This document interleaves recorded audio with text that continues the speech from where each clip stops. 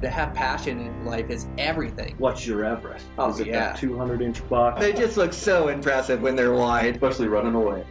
Welcome to this week's episode of Eastman's Elevated. It's like a think tank for outdoor activity. Sounds exactly like my hunting. Just always thinking about it, always trying to evolve it and make it better. Here's your host, Brian Barney. Hey, what's happening, guys? I got a brand new Eastman's Elevated for you. So this week on the podcast, I have on Sam Aries. So Sam runs a podcast, Living Country in the City. He does a great job with it. He's just a great guy. I've really enjoyed getting to know him. We had this great conversation on the podcast.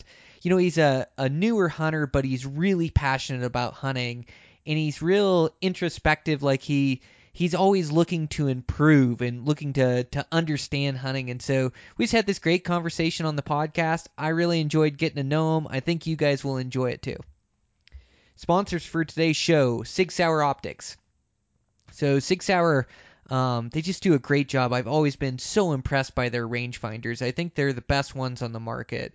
They do angle compensating. They do last target, first target priority. They've got a clear optics in them.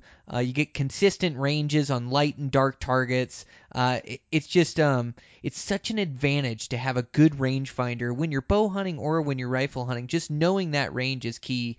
Sig Sauer does it. They also have optics, so I've been using their binos, and now I have a new pair of their range-finding binoculars. So I've been using them this bear season. I'm super impressed by them. Really clear optics, good rangefinder in them, like all their rangefinders. So I'm super impressed. I'm going to use it this fall. It's a different system for me, not using binoculars and a rangefinder, having it all in one. I'm super excited about it. Great optics. Make sure to check them out. Sig Sauer. Our other sponsor for today's show is Swagger Bipods. I really like Swagger Bipods, so I've got them put on one of my rifles that the girls use.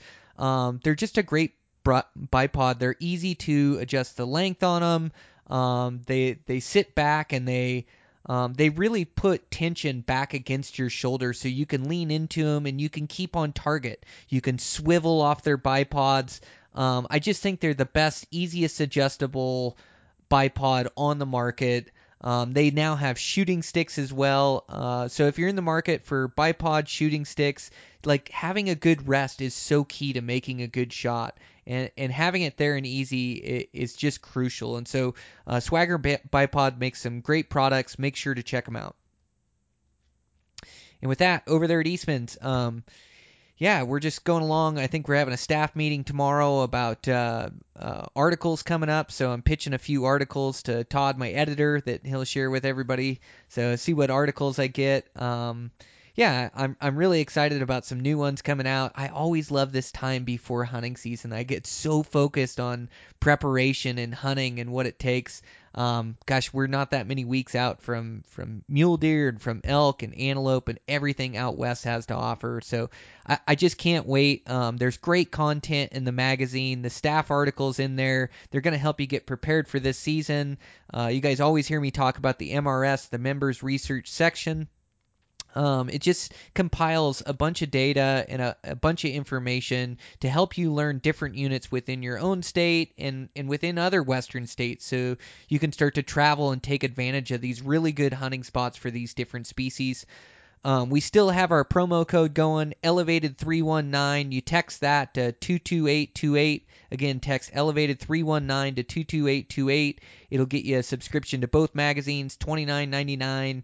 And then it'll also get you the 2018 MRS book. It's a coffee table book compiled with all the 2018 information. So it's really helped me over the years and helped me become a better hunter and really helped me travel and hunt a lot of these states. It's just a great resource for us hunters. I still enjoy every magazine that I get. So with that, let's get this podcast rolling. So it's me, it's Sam Aries, and it's me, your host, Brian Barney. That's my name. And Eastman's Elevated. Here we go.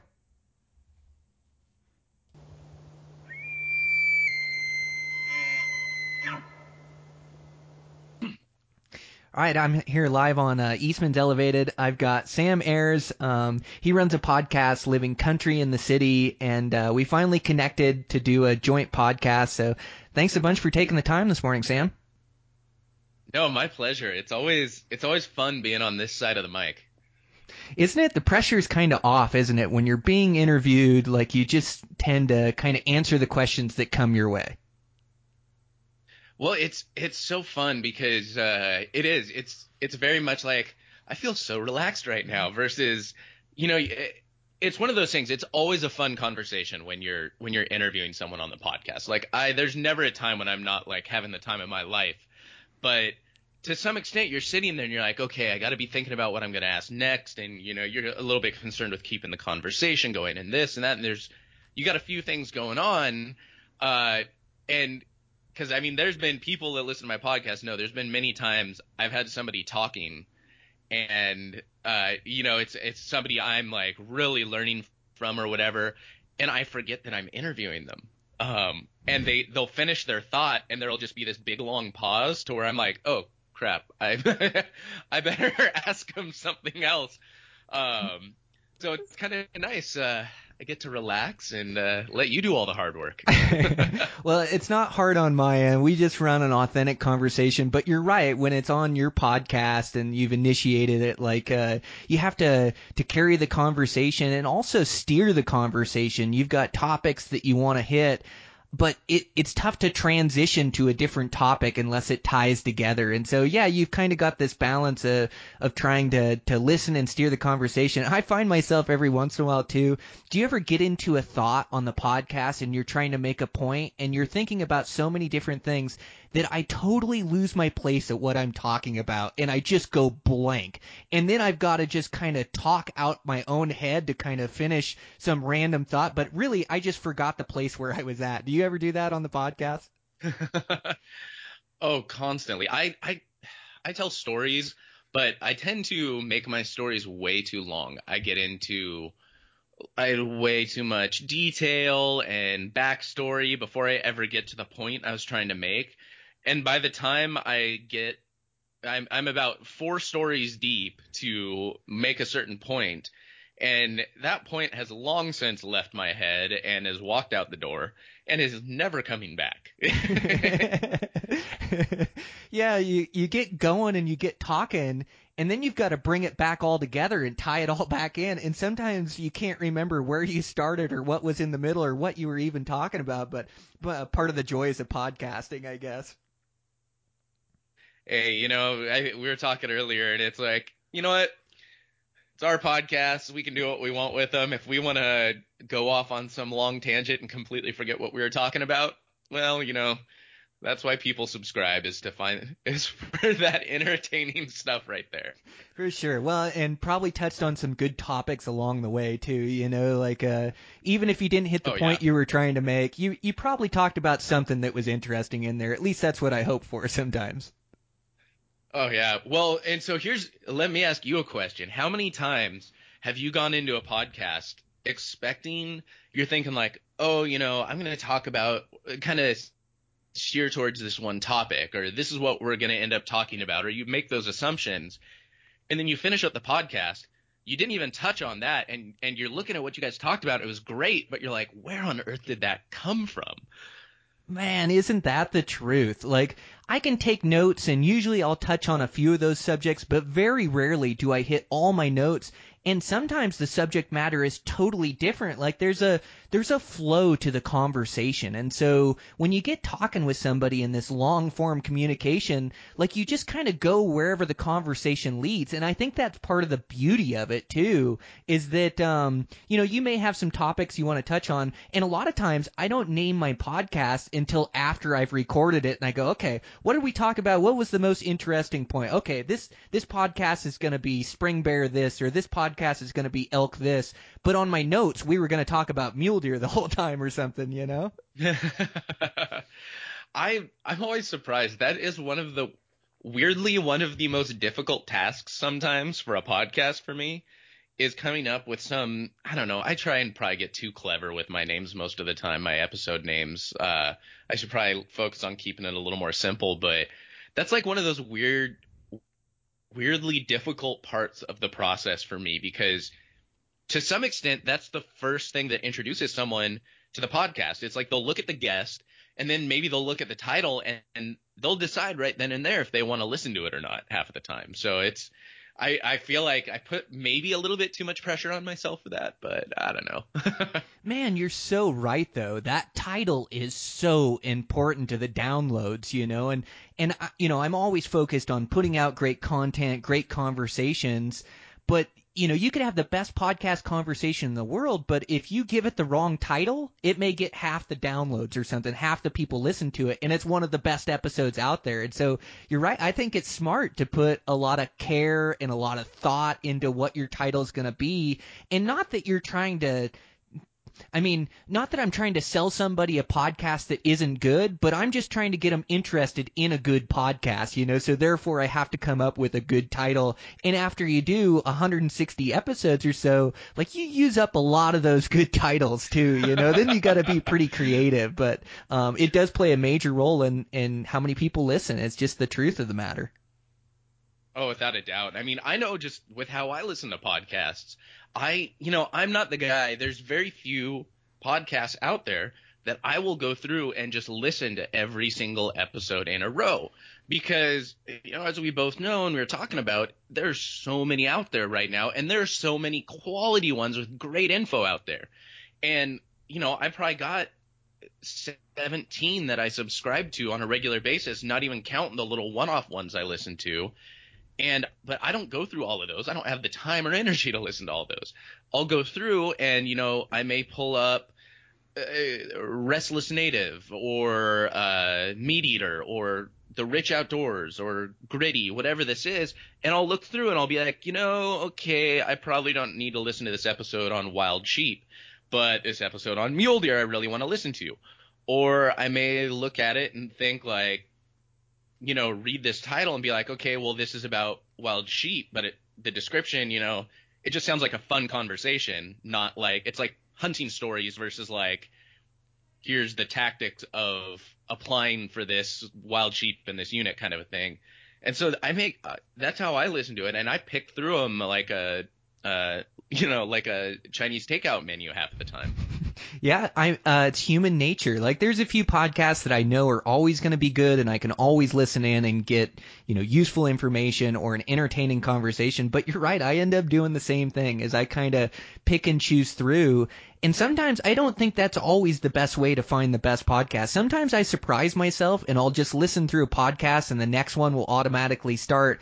It's one I wasn't even going to be interested in, but I find myself, in the conversation, and all of a sudden I'm entertained and listening to it, to squirrel hunting, which I would never be interested in. I would never choose that podcast, but all of a sudden I'm listening to squirrel hunting and I'm interested in it, and so like sometimes I don't think it's always the best way, but it is human nature. We can't avoid that. Oh yeah. And I'll tell you, if you ever want to talk squirrel hunting with someone, you need to actually talk to my buddy Brad. He does the Restless Native podcast, and he's one of the co-founders of the Go Wild mobile app. Okay. He is from Kentucky, and I tell you that this dude preaches the tenets of squirrel hunting. It's like his favorite thing on earth. Awesome guy. You should check him out. I will, yeah.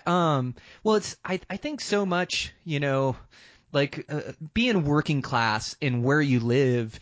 I love traveling and taking these adventure hunts and going to these new habitats and new species. I mean, I absolutely love it, but it's also like enjoying what's right around you. And the outdoors, like, we're so fortunate to have the outdoors and all these things that the common guy can go do. And whether it's fishing or hunting squirrels or mule deer or bear, like, I really think you have to take advantage of what's around you, because you don't always have a spare week or a spare 2 weeks to go travel. Sometimes you just have an evening, or you've got a weekend day, or I know, like, I live in a great place. I live just south of Bozeman in Ennis, Montana, and it's just a beautiful place. I'm so fortunate to be able to make a living here. I moved here like straight out of high school just because I love the outdoors, and I moved from Washington. But this place around me, like, sometimes I find myself traveling too much where I have just great things around me. And like this, I harvested a bear on Saturday. I was able to arrow a good bear, but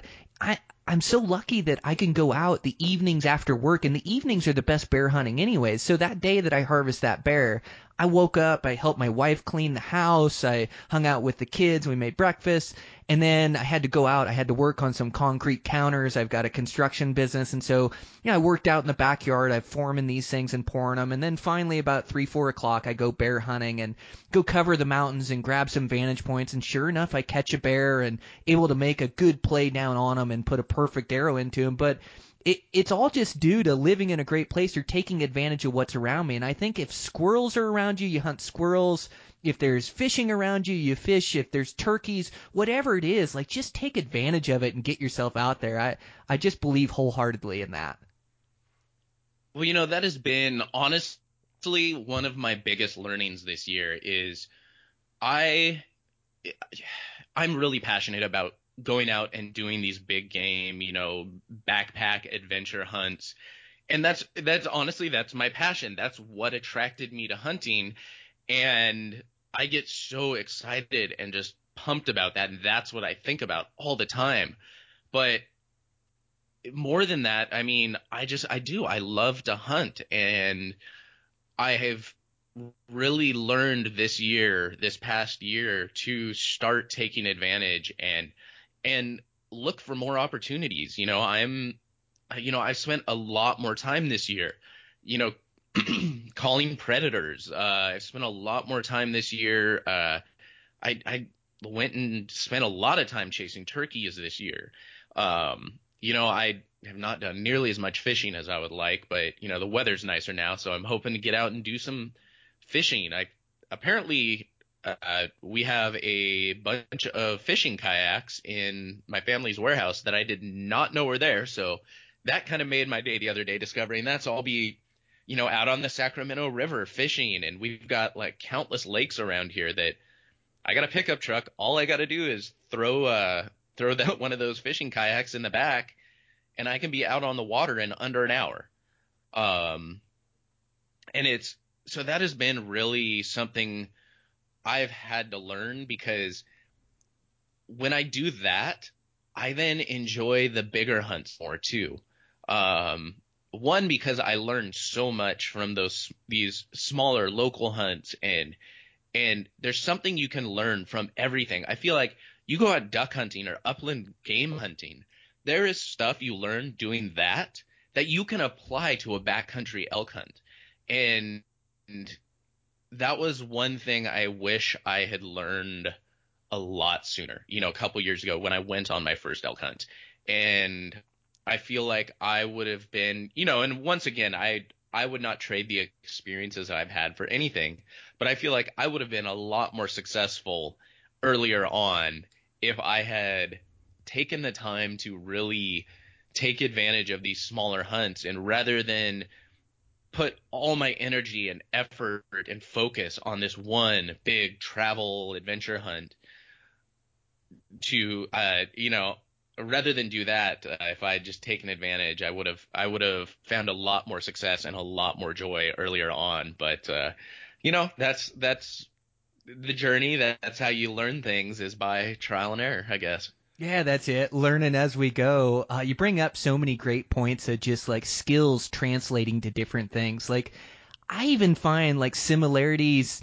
I fly fish a lot. I live on like a blue ribbon trout stream, the Madison, which is just this great river that's so unique. It has so many like varied terrain, but like the fishing is really technical with a fly rod. And there's a lot of guides that fish this river, and so it gets high pressure. And so you end up kind of trying to beat the pressure. Like you'll put in at a takeout that's halfway through another put in, so you're kind of putting in halfway and you get all that water fresh. Or you're casting your fly and putting it in a spot where 90% of anglers can't put it.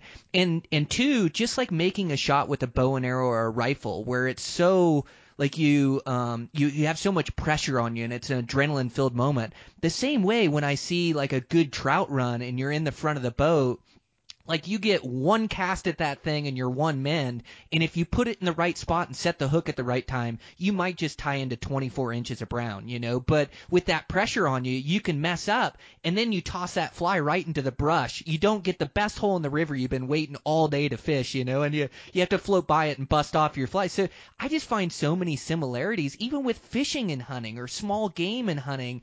And I just think experience is the best teacher. And when you absolutely love to do something, there's 365 days in the year, and if you're only spending 2 weeks or 14 days hunting, like, there's a lot of time in there to do what you love to do. And I think just enjoying those little things around you and taking advantage of them is so important. And like, I never get out there and regret my decision to go fishing or regret my decision to go hunting. It's always like I have to almost motivate myself, like, all right, I got a few hours here, like I got to get down to the river. Sure, I got to put my waders on, get my rod tied up, and I start getting lost in kind of the logistics of it. But if I just get down there and get on the river, even if I only have an hour, I'm so much happier and so grateful that I took that time and get out. I never regret taking the time and getting out there.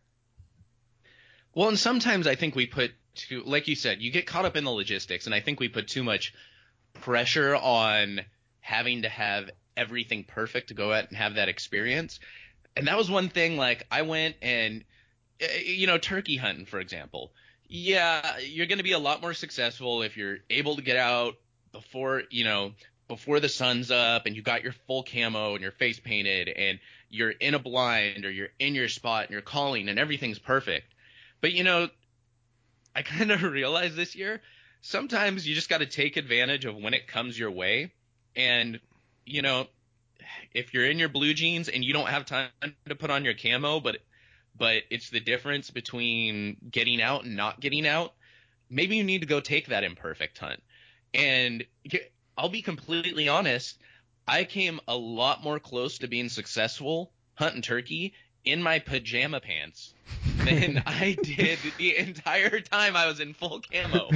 I mean, I had some really awesome close calls, and I saw, oh my gosh, the biggest, most beautiful Boss Tom. I was drooling, but he was just out of range with my shotgun. But I never even got a shot off on one single time when I was sitting waiting in camo. But the one time I trimmed the tail feathers off of a turkey, because I didn't have my dang rangefinder on me, I was legitimately in my pajama pants with no shoes on. I was waking up. I was actually messaging with a friend about her turkey hunt, because she had been out that early, and I look outside. I look out and I see across the front yard, like 2 or 3 toms and a bunch of hens, and I'm like, well, I'm going turkey hunting. And so I throw a shirt on, roll out in my pajama pants, and grab my bow and release with no shoes on. And that was kind of a mistake. I wish I had at least put on like a pair of house slippers or Crocs or something. And I go get my bow and I stand out, and I take a shot. And I thought I hammered this thing. I was super stoked. But I went and I found I shot it, and it kind of flaps up over a fence into the neighbor's yard. And I go to check my arrow, and I should say I go to check my arrow, and then I can't walk more than 10 feet because of all the stickers in the yard. So I go get some shoes, go get my arrow, and there's no blood on it, nothing. I went and I actually kind of stalked. I have permission for our 2 neighbors, their family. And so I was kind of stalking them through front yards, and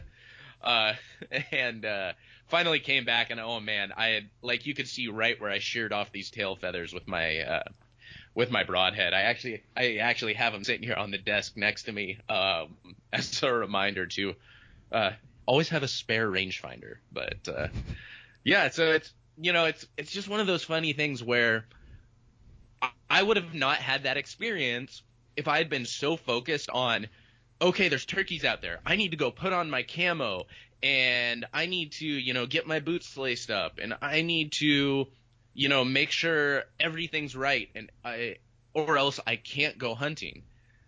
I had the best time going out on that quote unquote hunt, and it was the most imperfect hunt ever. But I wouldn't trade that experience for anything. And I think, yeah, we get so caught up in the logistics and trying to do everything the right way that we forget, sometimes you just got to go hunting. And my nephew's really good at reminding me of that. He sometimes he'll just roll out. He sees something, he'll be driving and he'll see something on some property he has permission to hunt, and he's got a shotgun locked up in the back of his truck, and he'll go chasing after it. And it's just, I don't know. Take the opportunities as they present themselves. Don't think they have to fit into some sort of box or some predefined expectation of what it exactly has to be. Man, that's exactly right. Yeah. I always say, like with big game hunting, persistence is deadly. It's just being out there. It's just going, giving yourself a chance. And it's amazing when you put yourself in the woods what you'll see, And a lot of times, I'm running by the seat of my pants, especially bear hunting. I'm trying to work an 8-10 hour day and I'm off work and I know I've got those few hours to go. But you're right, like I don't have my camo on, or I don't, like maybe I forgot my scope, or I forgot this, because I'm just running by the seat of my pants. But the more you're out there, the more things just seem to happen. Like you seem to create luck, and whatever it is, just trying to give yourself enough days and enough time out there. And if you're out there enough, like you're gonna run into that elk rut party. You're gonna run into, a muley. Like there's no limit to what you can see out there. And just putting yourself out there, sometimes you run into the most amazing scenarios just by being persistent and putting yourself out in the woods. Oh, without a doubt. I mean, to some extent, we make our own luck. Luck is made by preparation and time in the field, but it comes down to some extent, there always is an element of actual luck. All the preparation in the world is not going to suddenly make the elk show up exactly where you need them to be at the exact time. The likelihood's a lot higher. Like, say you did that scouting and, you did that scouting, you did all that prep, and they should be here. But you know what? It comes down to luck, whether or not they're going to be there. And the more you're in the field and the more time you're spending out there, there's a higher percentage that luck is going to turn your way. And, once again, what's the saying? If they're not flying, they're not dying. If you're not out in the field, you've got to put it out there if you want it to work out. And, I mean, stuff's not going to die if you're not shooting your bow. You're never going to see anything if you're not in the field. So, man, that's it. And like, yeah, and it's just effort, like that preparation, preparing yourself, your shooting, physical shape, all of that is so important. The scouting, the e-scouting, and then it's also important to get there and put forth the effort. And sometimes, you get caught up in, oh, this spot isn't producing, I'm not seeing any sign, I should be in this other spot. But just putting forth that effort, time in and time out, it equals luck. It equals, like, consistent success can't just come down to luck. It comes down to effort and time, and what you put into it is what you get out of it. And you're right, is that you do need a lucky break. You do need to catch something in a certain spot, or you need to see something. But boy, if you walk around enough, it doesn't matter how unlucky you are going to catch a trophy animal. You're going to catch an animal that you want to chase and get an opportunity, and then it's up to you to get it done. But I just think you couldn't say it better. Like you create your own luck by being out there and putting in the effort. It's, and it's back to like we've been talking, take advantage of those hunts when they come along. The more you're out in the field is really what it comes down to. I mean, get those opportunities, whether they're big, small, to scout, to see animals, I'm terrible at that. A lot of it is just because of the distance for me, but I am so terrible at making the time to go scout. And I'll admit some of that is because I look at that, I'm like, okay, I could go out and do this other hunt, or I could go scout for my big hunt. I need to get better about taking the time in the field to scout for sure. But you know, just get out as much as you can. You know, that has been such a big learning for me. And I still don't do it enough. Do you ever find that sometimes you have to make the decision, you're like, okay, is it the podcast or is it actually hunting? Am I going to talk about hunting for this week, or am I actually going to go hunt? Do you ever run into that? Well, unfortunately, I do every now and again because the podcast is such a priority for me. But I believe my podcast is popular because I hunt so much and I have so much information to share. So I always try to put priority on hunting, and try to get my podcast done in my free time. But yeah, there has definitely been some scenarios. Like my buddy Dan came down last year to go bear hunting, and I had to record a podcast. I had it scheduled, and so I couldn't hunt with him the first evening, but then I was going to hunt with him for 3 days. And so we sat out and we talked and we made him a game plan. I'm like, man, Dan, I just can't go with you tonight, but this is the vantage point I'd sit. I'd look at these spots, and you probably catch one. The grass is right. I got to record this podcast. So I hop on the podcast, and as soon as I'm off the podcast, I got text rolling in. And sure enough, Dan went to that vantage point, spotted this great cinnamon bear across the way, went down in there, made his stalk, shot the bear, and then it got sketchy. Ran into another bear in the darkness, and I didn't know where he was up on the hill. So it turned into a whole ordeal. He didn't have a pistol or bear spray because he was running by the seat of his pants too. Like, just got off work, drove down to my valley, went hunting, and so he didn't have any of the stuff he needed, and so it got a little sketchy in there. But yeah, he arrowed a beautiful cinnamon bear, and I was stuck on the podcast. So yeah, that does happen to me because they are such huge priorities in my life, But yeah, I try to hunt as much as I can, but that's that tough decision making. And whether it's the podcast, whether it's my construction job, or whether it's my family or hunting, it's tough to have a balance in your life. And you can't, you have to have a balance, because how you do one thing is how you do everything. And you can't neglect being a good father or a good husband to be a good hunter. That doesn't work either. And so you've got to really find that balance, and then just try to take advantage of that time as you can, I think. At least that's the answer for me.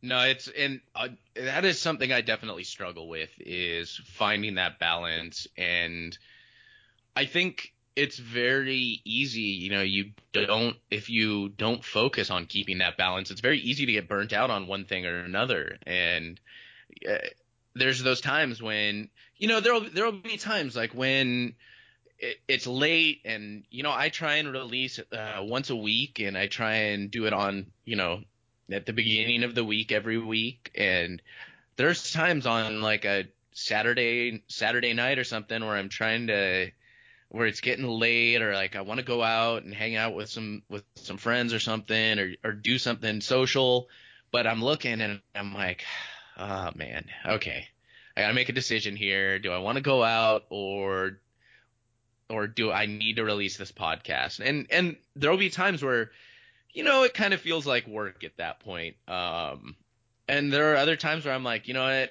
I'm just gonna have to suck it up and do it. And or there's always an option. Sometimes I'll go out, sometimes I don't. But it's tough to achieve that balance and not feel burnt out on one thing or another. And I think it's just focusing on our reasons behind doing this, being able to talk to these cool people, and really learn from them. And I have to remind myself, this podcast for me is to document what I'm doing, and to find more ways to hunt and to learn more about hunting. And so when I lose sight of that, that's when I realize I have to reevaluate what I'm doing, and kind of make a few changes to my priorities. It's so introspective, and self-evaluation is so important. I think you bring up some good points, and that those responsibilities, they sure get in the way of good hunting sometimes. Like I find myself in the fall, I'll get a little overwhelmed too, just because I am trying to hunt so much and I have these goals, and I've been working so hard on them. You know, I've been running marathons and ultra marathons to train, running day in, day out, running hills and shooting my bow nonstop. I've been dreaming about this hunt for an entire year, and I plan my block of time, but yeah, once you start stacking these hunts up in the fall, you know, I start losing time for recordings, or it's tough to connect with people. And so, yeah, I start feeling that stress for sure. I think the biggest thing for me too, and I'm constantly working at it, is just being as productive with my time as I can, you know, is like not getting lost in my phone, you know, making sure if I want to go bear hunting in the evening, well, I better wake up early and get this podcast work done, and then get to my day job, and I better get this done, and then I, come home and have dinner quick, and I'm out the door. That way I'm spending time with my family, hearing about their day. But it's so much of it is just being productive with my time.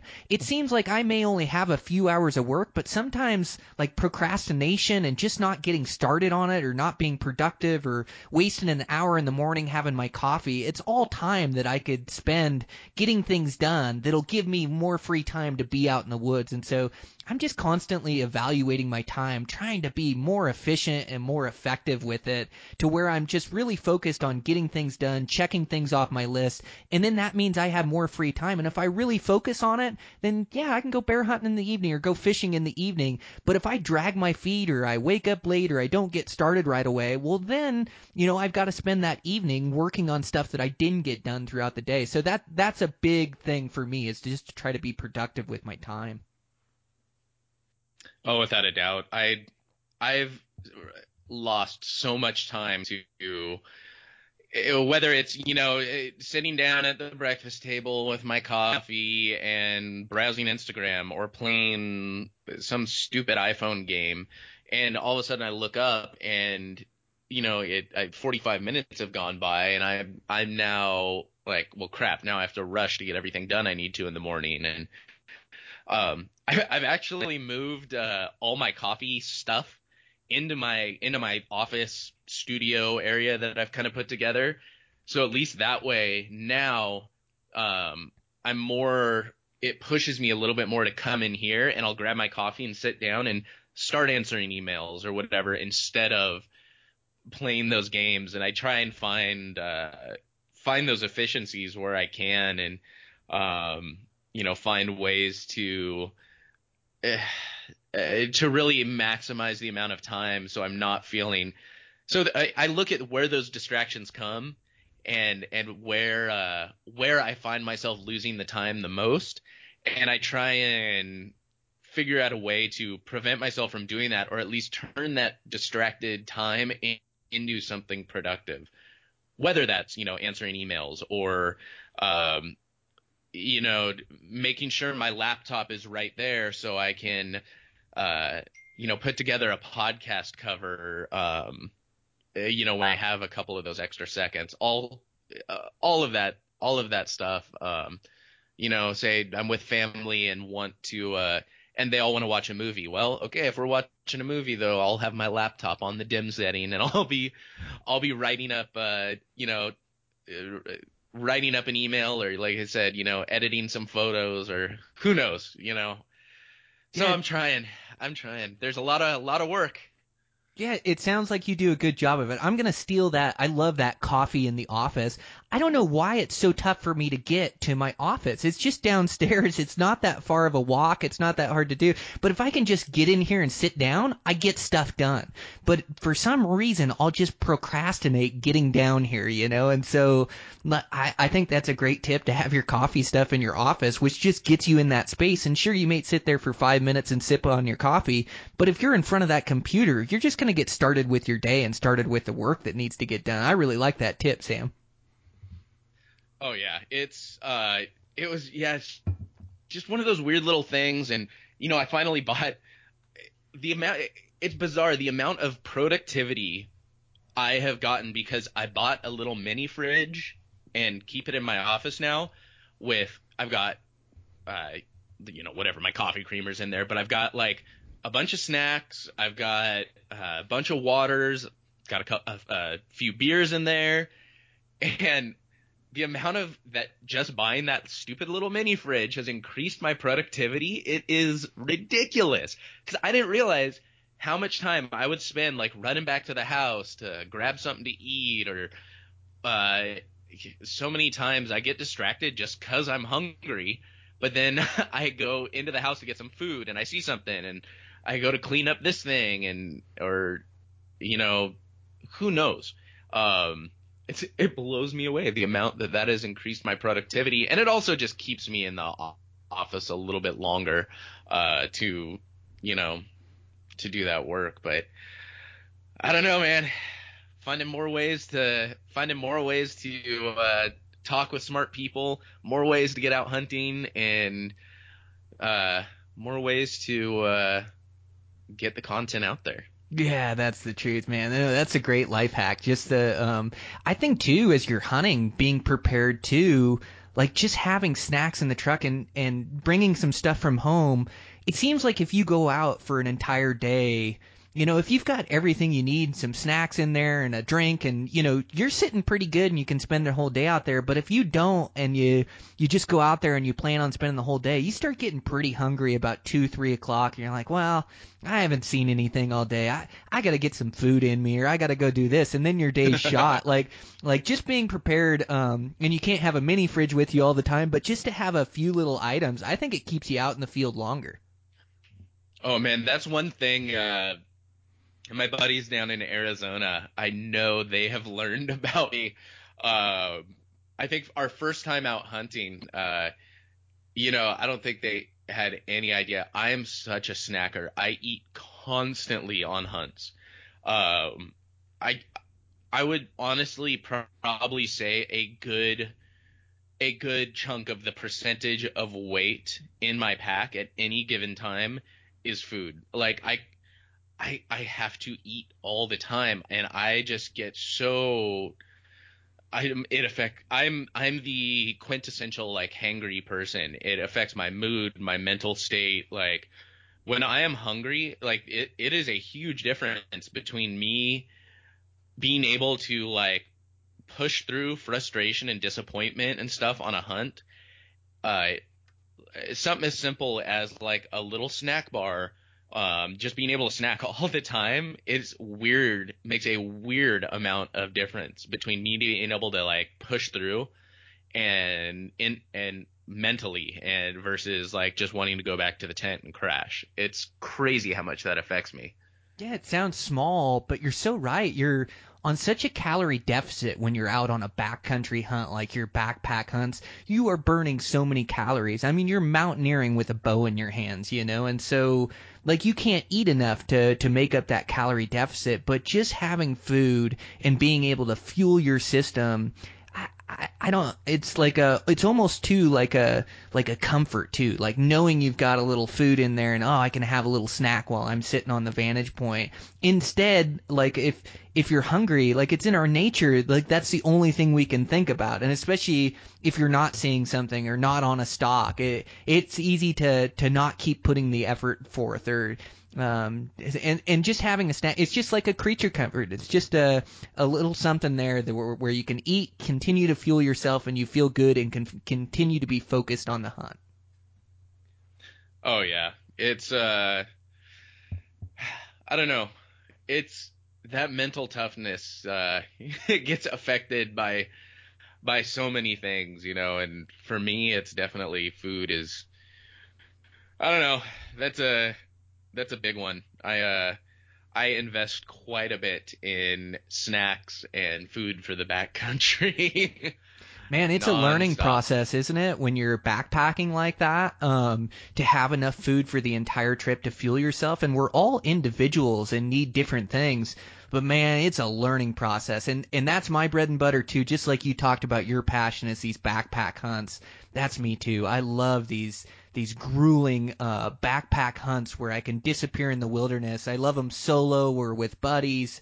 But the food has definitely been a learning process. I remember when I first started, I was going to go on an elk hunt, and I was fairly young, and I'd done a little backpacking with my dad and whatnot, and some shorter trips. But this trip, I was going to go for a week, 7, 8, 9 days for elk or whatever, and disappear in the mountains. And so, I was trying to look at my food, and I didn't know anything about backcountry hunting. In fact, when my dad taught me, we used to bring in Cokes to rehydrate yourself, like an actual Coke instead of bringing water. It was ridiculous, and Twinkies and just all kinds of stuff. So I just had no idea. I had to learn through experience, and so I thought, okay, for this hunt, I'm gonna bring a Cliff Bar for morning, a Cliff Bar for lunch, and then I'll bring a Mountain House for dinner. And then I tried to sustain that for 8, 9 days. To this day, I have not had another Cliff Bar. Like, I made myself so sick off those things because that's all I had to eat. Man. Like, it's so important to have variety and things that taste good, things that you crave in the backcountry. And also, like, I'm not a fan of the dehydrated meals or the freeze-dried meals. Like, I had those for a while, but I hunt so much backcountry, I just got burned out of those things, and then they don't sit real good in my system. I don't feel real good when I'm eating them. So it's been a real challenge for me, but I try to shoot like in between 2,000 to 3,000 calories a day.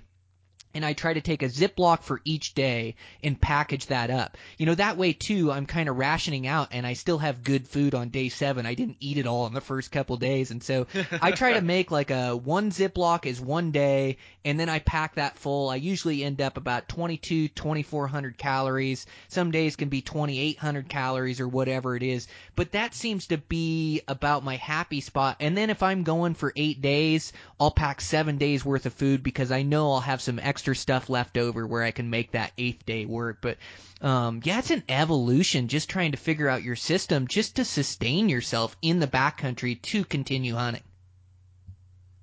Well, there's times too where it's like you need to eat, it's affecting you, but it's tough. And I'm one of those people. I can eat the same thing day after day after day if I need to.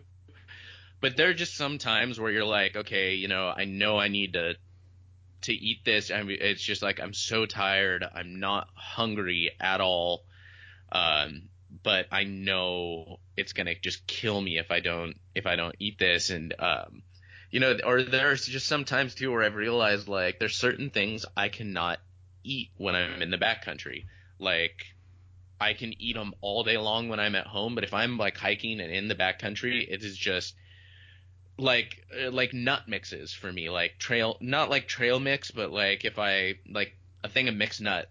Like I tried one time bringing these packages thinking like, okay, it's got a bunch of macadamia nuts in it, high calories, high fats, this will be great for me. And I just wouldn't eat it. It like did not sound appealing to me in the slightest. And because of that, I wasn't eating anything basically. Yeah, well, I had my meals, but those were like my snacks, and I just wouldn't even touch them. Man, if it doesn't sound good in the backcountry, you just don't get into it, and it's so important to keep fueling yourself the right way. And I'm the same way. Like I've just found that there's things that it may be healthy for me or good for me, but if I don't want to eat it or crave it, like in most of these backpack hunts are at high elevation, and high elevation, it's an appetite suppressant, so you're not as hungry, and plus you're putting so much effort forth, you're hiking so much that a lot of times you just don't feel like eating, which deteriorates your physical state and your mental state even more, where you just got to continue fueling yourself. So you got to find what food works for you and what food's appealing. And then I also have a couple foods that I just won't eat, like pepperoni sticks or oysters or smoked salmon. Well, what I end up doing is I end up eating that and then belching it for the next day or the next half a day as I'm hiking around and feeling horrible. And I'm like, okay, mark that off the list. Never bringing that again. But you got to find the food that works for you and be creative and try things in the off season. And I also try not to get too healthy with my food, or I just won't eat it. And eating, something with a little bit more sugars in it or something is way better for me than not eating at all, you know? And so I just try to pick food that tastes good, that I like, that I'm going to crave in the backcountry, that I'll eat, you know, and still like to have the right balance of proteins and fats and sugars and things. But I don't go overboard trying to plan it out to eat the healthiest meal up there. And the truth of the matter is you're burning so many calories. And like, I know these people that are running the ultra marathons and the marathons, and I run a ton of miles. Like, you're just burning those calories off. I've seen some of the best ultra marathon runners that are eating Oreos and drinking Coke as their diet for the run. You know, they're just trying to fuel themselves to keep putting that energy forth, and your body just turns that sugar into energy. And I'm not saying eat Oreos and Coke when you're out hunting the whole time, but I think there's a balance between taste and nutrition. And I think when you're out there burning those calories, you know, you can have a little bit of junk food here or there, and it's not going to kill you. Oh yeah, I've always, you know, that's the other thing I've started always doing is those little packages of like fruit snacks or something that, you know, you would get in your lunch as a kid. I always make sure to have one of those. You know, I don't get the big old bag of Skittles necessarily, but I always have at least one of those little packages of fruit snacks because same kind of thing. It just affects my mental state so much when, you know, I'm tired, I'm exhausted, and I'm kind of sitting there and I'm like, I don't want to eat anything, but I just kind of want something to cheer me up a little bit. And I'll eat those, or, you know, it's just I'll have a little bit of dessert after my meal whenever I happen to have that, you know. It's crazy how it affects you for sure. Man, I'm with you. I'm a grown man, and I will murder some fruit snacks in the mountains. My kids' food is not safe in the house if I'm going hunting for sure. Yeah, it does. It gives you a little edge mentally, and so much of this hunting and backcountry hunting, it so comes back to mental toughness and keeping the course, and the brain is just like it's such a powerful tool, and it can be your best friend or your worst enemy. It can turn on you on a dime, and kind of get in control of that. Like, I train my mental state in my off season a lot with my training, or like we were talking about scouting earlier, how you were talking about having to scout more. I know scouting is a huge confidence booster for me, and a lot of times I use my scouting, you know, to locate animals, to get familiar with the country. But I also use it to backpack for 3 days and put on grueling miles and live out of a tent, live with backpacking food. Like, I'm just getting comfortable in the mountains again, you know? And so, like, I use those scouting trips for that too. But yeah, there's so hunting success directly ties to your mental state, and life in general. It's just so mental, and the body will do what the mind tells it, and you need to be in good physical shape where you don't have limitations as well. But God, that mind is just a powerful tool, and when you tap into it, like, I mean, it's the whole reason I have consistent successes. I just believe in myself. I believe in the process, keep putting the effort forth. And then I've sharpened my mind through all these tough backcountry hunts, and then all the miles I run day in, day out, getting on the trails and putting those forth. Like, I've just sharpened my mind to where I know I can count on it in tough situations, and my mind will get me through, you know. Such a huge part, a huge facet of being successful, I think. No, without a doubt, and it's probably one of the hardest things to develop. I mean, really, the only way to develop it's like a muscle, you know. The only way to develop it is to put yourself in situations that are going to test your mental toughness and stretch it, and honestly, completely break it down. You know, you're not going to grow that mental toughness if you're not going beyond your limits of mental toughness. Just like, you know, with weights, you know, to build up your muscles, you need to tear them down beyond, you know, what they can really naturally handle. And they kind of grow. I mean, you know, somebody is probably going to email me about my technical terminology, but basically, you know, it's going to grow back stronger and bigger and tougher. And, you know, mental toughness is just like that. But I feel like it's a lot putting yourself in situations that that stretch your mental toughness, I feel like, is a lot more difficult than putting yourself in situations that stretch your physical toughness. Man, you're so spot on, Sam. Like, we grow through struggle, putting ourselves in those situations and putting past our limits, and we're capable of so much more than we even know. Like, the human body and the human mind, like you'll tap out and stop the pain way before what you're capable of. And it always surprises me, like, what you can actually do when faced with that task. And whether it's pack outs or days on end or back-to-back hunts, or like just the other day on that bear, I harvested that bear. It was a solo hunt, harvested a really good bear. And I mean, I was all the way down in this canyon. Skin the whole thing, process all the meat, able to take some of the fat and render some of the fat, but I got everything all processed, and then I boned the meat off the quarters to make it as light as I could. And I got all done. It was 10 o'clock at night. And here in Montana, there isn't just black bears. We're in grizzly country, and so it's 10 o'clock at night. I mean, I've got 4 or 5 hours. I've got to hike out 2,000 feet of elevation. I've got to hike a few miles, get to my bike, and then ride out a few more miles, all in the dark. And then plus I'm trying to one trip out this bear. And when I picked up that pack, like, it was a big bear.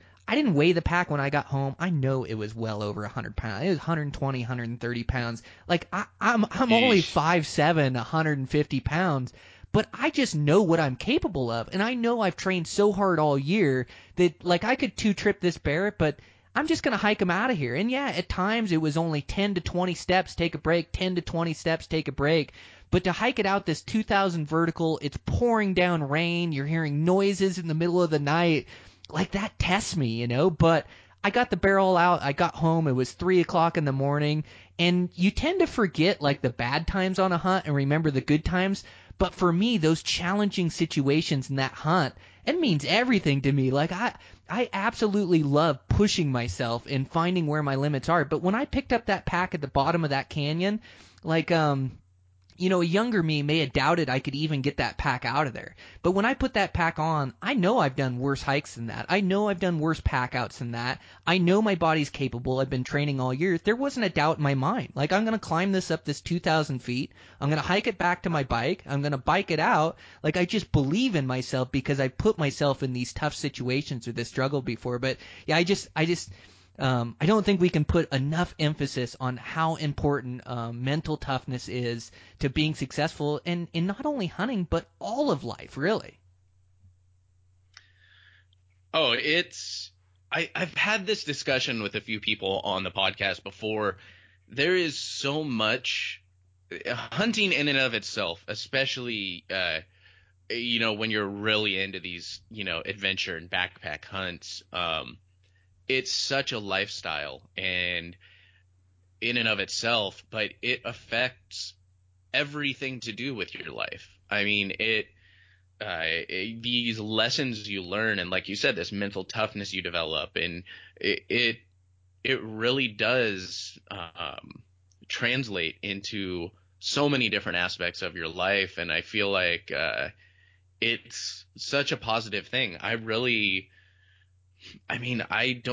look back at what I've learned from hunting and all of this, and I don't see any negative aspect. I don't see any way that it has not positively affected my life.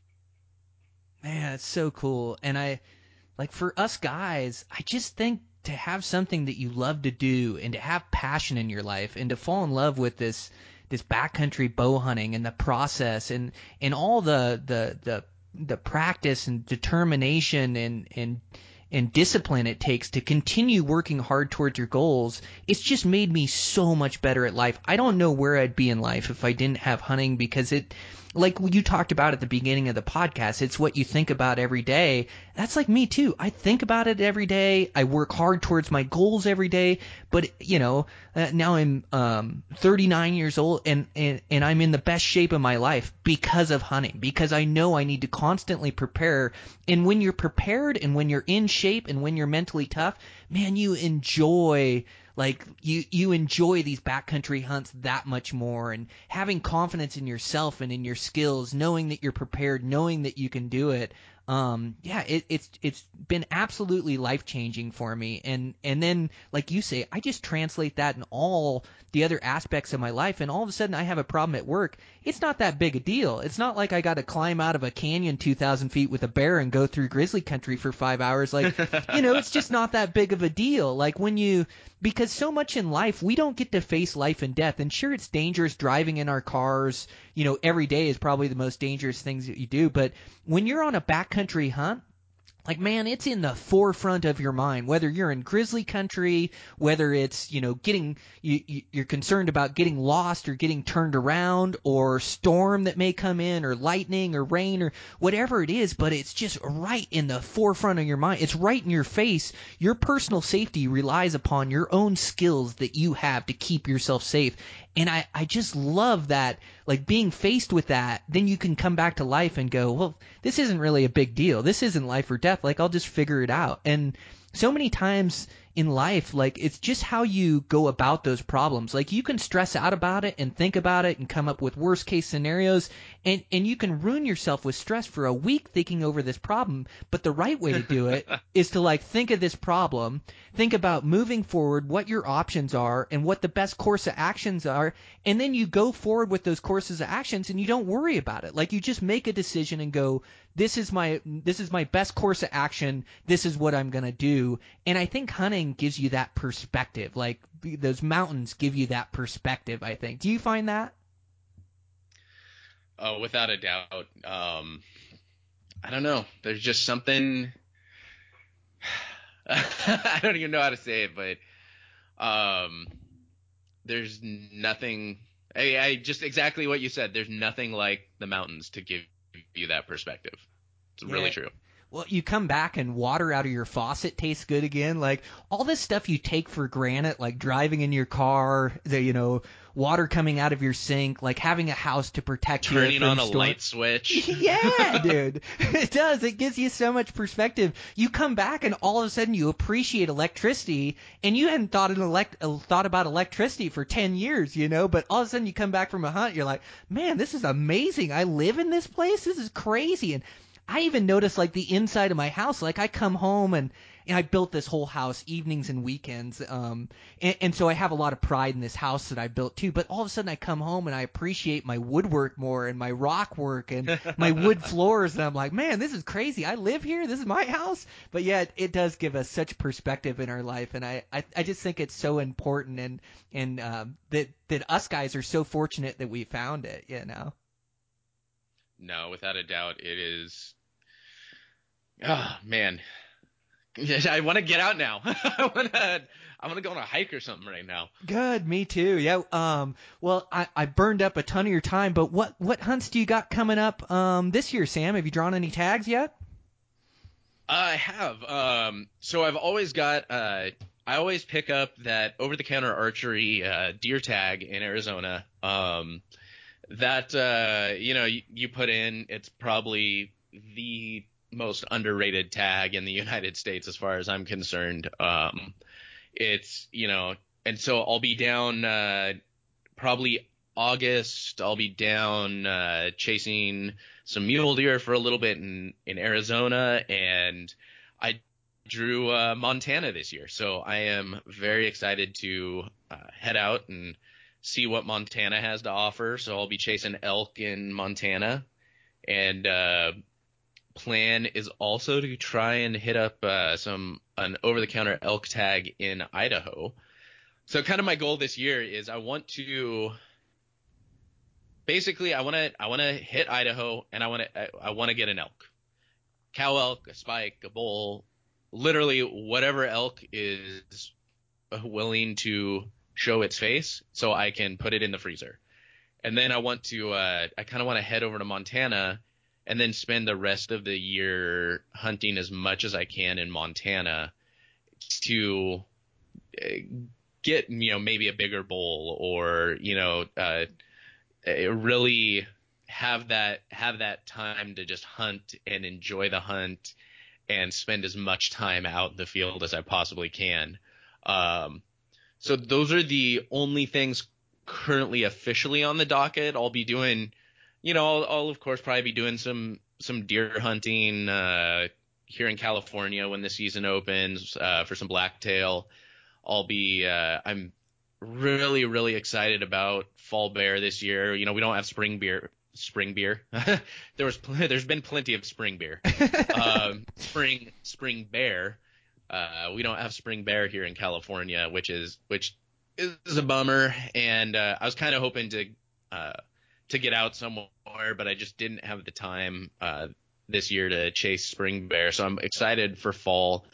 I've always for me, ever since I started getting interested in hunting, archery bear is like the epitome of hunting for me, and I really would like to get a black bear this year. My absolute all-time just mind-blown dream hunt would be an Alaskan brown bear with my bow. I don't think I'm quite ready for that just yet, but I'm super excited to and I really would like to get a black bear this year with my bow. So that's kind of another one of my big goals, and plenty of predator hunting to do, and whatever else rears its head. I'm spending as much time as possible out hunting. So Man, how cool. You got a bunch of cool adventures planned. Gosh, yeah. It sounds awesome. Idaho has such great populations, so many great places to hunt for elk. Dude, you're going to have a blast there. And we'll talk after the podcast, too, and any information I can give you to kind of help out. And then I live here in Montana, and so can definitely help you out here in Montana, or you have a place to stay, or even if you wanted to join in on camp. And then what you should do, too, is like for bear, is Idaho in a lot of those units has a $40 bear tag. And you already have your license and your elk tag. You just pick up a bear tag. And in the fall, I run into bears elk hunting quite a bit. And also where you're at too, like next year, you should plan a spring trip to Idaho, especially if you're hunting elk there. You already have the $150 license. It's a $40 license for bear, and you can get 2 of them in a lot of those areas. And they're full of bears, and so that would add like a springtime hunt for you. But yeah, definitely pick up a bear tag while you're in Idaho. Man, that hunting those grizzlies would be my ultimate too. I'm just not quite in the right tax bracket, or I got into hunting bears and I got into hunting them with my bow, and black bears are entry level to dangerous game, man. It is so thrilling. Like I call bear hunting 99% boredom and 1% thrilling excitement, man. It is so cool to stock up on those things. So that's what I do all spring long, and it's an open rifle season here, but I hunt with my bow all season. So I've mentioned that bear. It's so fresh in my mind because I just harvested him on Saturday. I got that one with my bow. Really nice boar, nice big head on him, but that one got sketchy. So I snuck up, I spotted him, I hit this evening vantage point, and I glassed across. And I saw this bear, and it's a blonde boar. And blondes is like the rarest of color phases in black bears. It's a double recessive gene where they got to throw 2 recessive genes to have an actual blonde bear. So this bear is blonde, and I see him down there, and I've seen quite a few blonde bears. In fact, in my area, 10 to 20% of the bears are blonde, but it's really tough to find a good boar that's blonde. And so I see him, I evaluate him, I said, yeah, that's a shooter bear, and so I went for him. And bears, you're always sending it, like you never see him 100 yards off. You always see him like a couple miles off. And so this one's all the way down this canyon, which I've described. And so I run down the 2,000 vertical feet. He's just in the perfect place. Wind coming downhill. I've got a great approach. And so I snuck up to where he should be. Wind's coming down at me, and I'm just creeping up. And I know he's right over the rise. But to see over the rise, I've got to get really close. Well, I get in really close, and he's at like 30 yards, and he's feeding in this grass, and I've got my bow. And I draw once on him when he's broadside, and then he kind of turns facing towards me as I'm drawn, but with his head down eating grass, and so I let down. And then I wait, and I've got to wait like 3-4 minutes inside bow range, and I'm just like, please, if the wind keeps, I'm going to kill this bear. If the wind switches at all, he's going to be out of here. And so I'm just sitting, I'm kind of kneeled down below the rise of the hill, and I can just kind of see his back feeding, and then all of a sudden he gets broadside to me, and he's just broadside feeding, and I draw back, settle my pin, and execute just a perfect shot. I couldn't have walked up and placed that arrow any better, right behind the front shoulder, halfway up the body, And man, every time I shoot a bear, once you shoot a bear with a bow and arrow, like you're inside the fight or flight range of a bear. So I'm at 28 yards when I shot him. And then after you shoot a bear with a bow, you always go, oh shit, what did I do?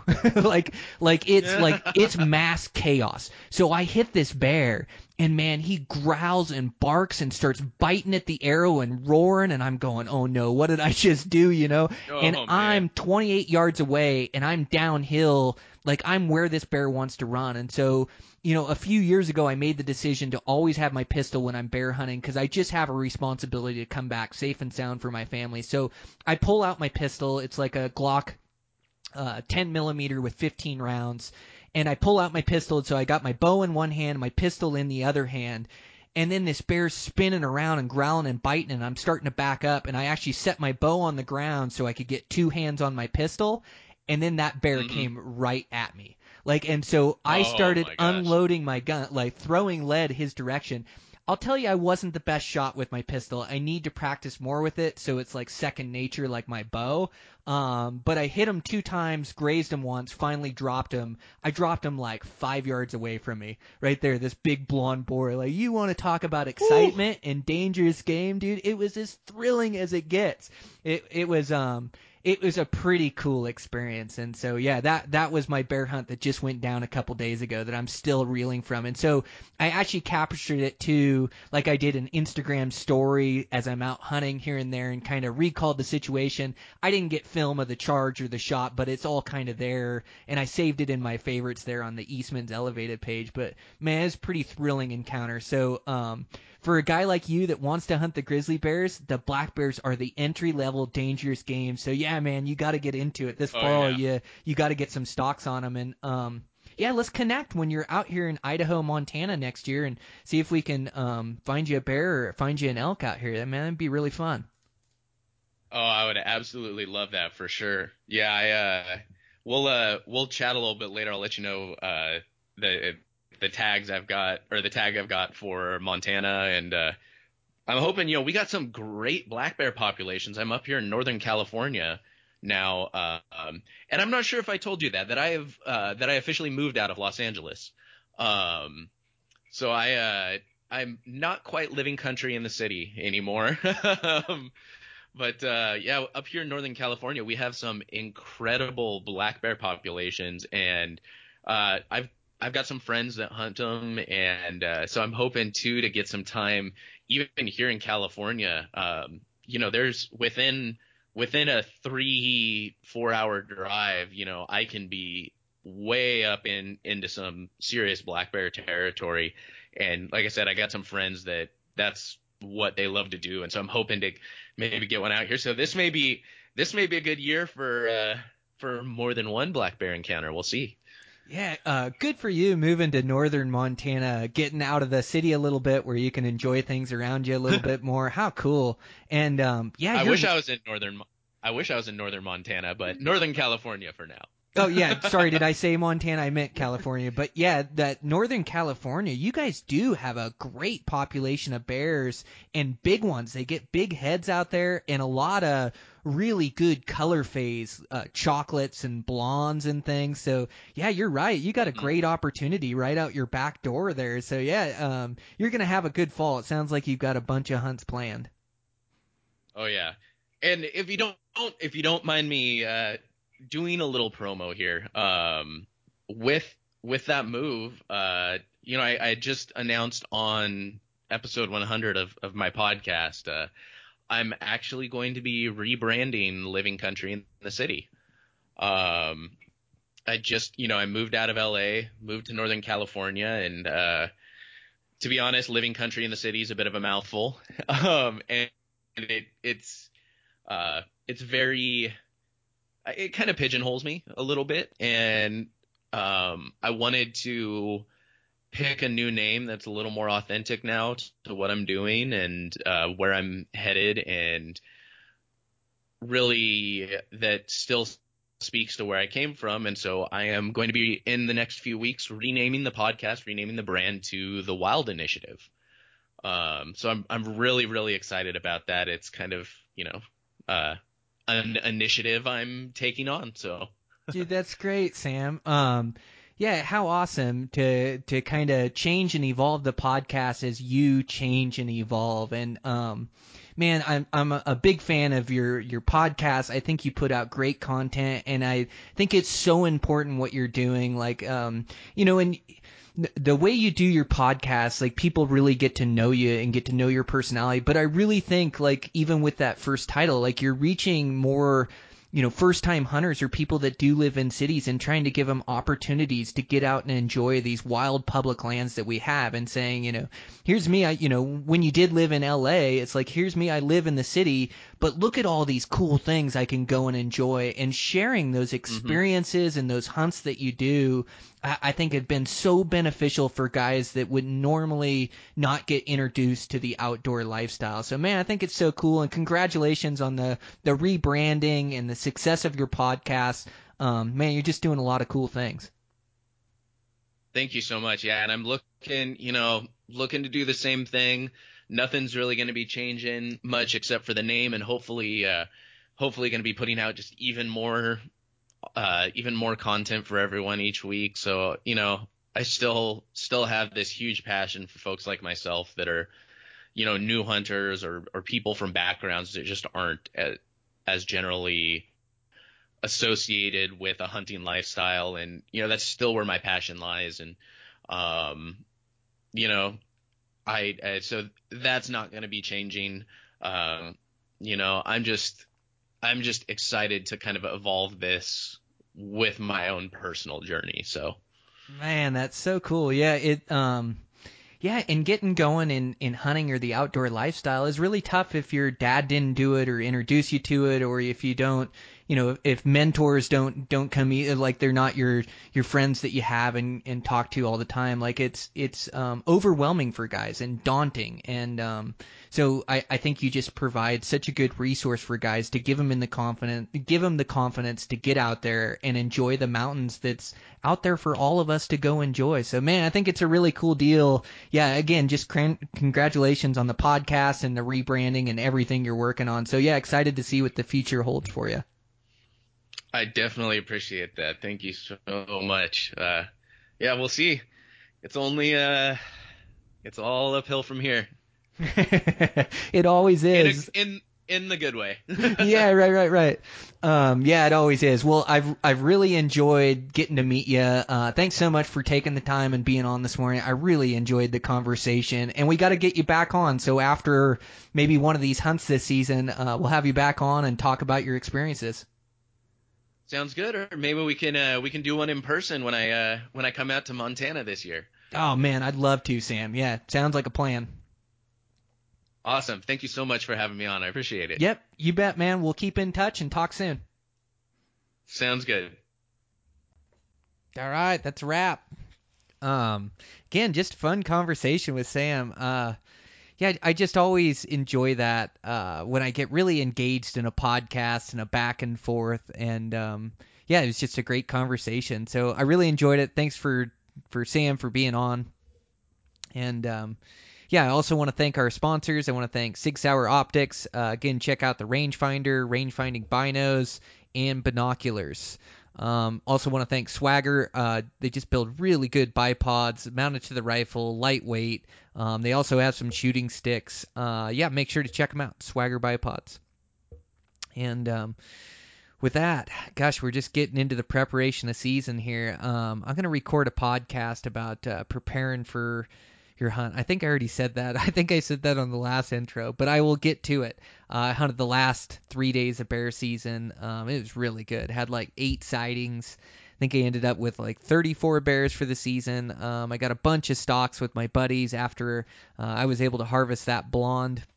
I also want to record a solo one on that hunt for that bear, just kind of talk about my bear season. Try to do it in like a short form, like maybe 15, 20 minutes, something like that. So I'll get that one recorded, preparing for season. But yeah, I'm just stoked, running like a madman. Running, training, shooting. I'm shooting more arrows this year, it seems like, than years prior. Like just really pushing to get better.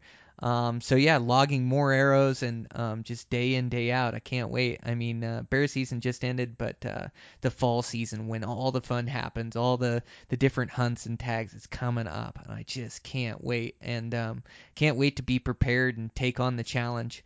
And I know you guys can't either. That's why you're listening to the podcast, getting pumped up for hunting season and getting prepared and putting in the work, and it'll be here before we know it. So yeah, just super excited about it. I can't wait. See, what do I got coming next? Ooh, I'm getting this podcast done tonight, so it's about 8 o'clock here tonight.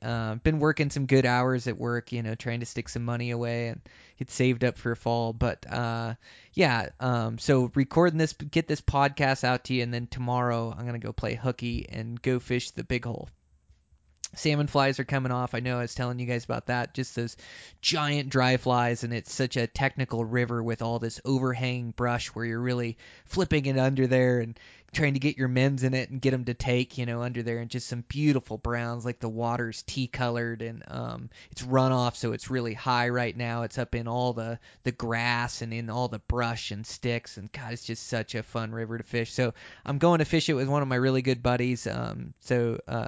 Yeah, Eric Polson. I fished with him for years. I gotta get him on the podcast. He's a great elk hunter. But yeah, I'll head over there with him tomorrow. I gotta wake up at about 5 in the morning and go finish some concrete tops and get that taken care of, and then hopefully be on the river by like maybe 11 or 12. I'm working over that way, so it's gonna make it easy to travel. But so stoked. Yeah, go throw a dry fly for a day, anyways, and yeah, kind of chase this hatch around. It's going to come to my home river before long, and so yeah, I'm just going to try to spend, get my runs in. But in the evening, if I got a couple hours, you can probably bet that I'm going to be down on the river throwing a dry fly, that or recording a podcast. So yeah, keeping busy, enjoying summertime in Montana. I hope you guys are doing the same, spending time with family and friends, and getting prepared for the hunting season. The challenge is coming.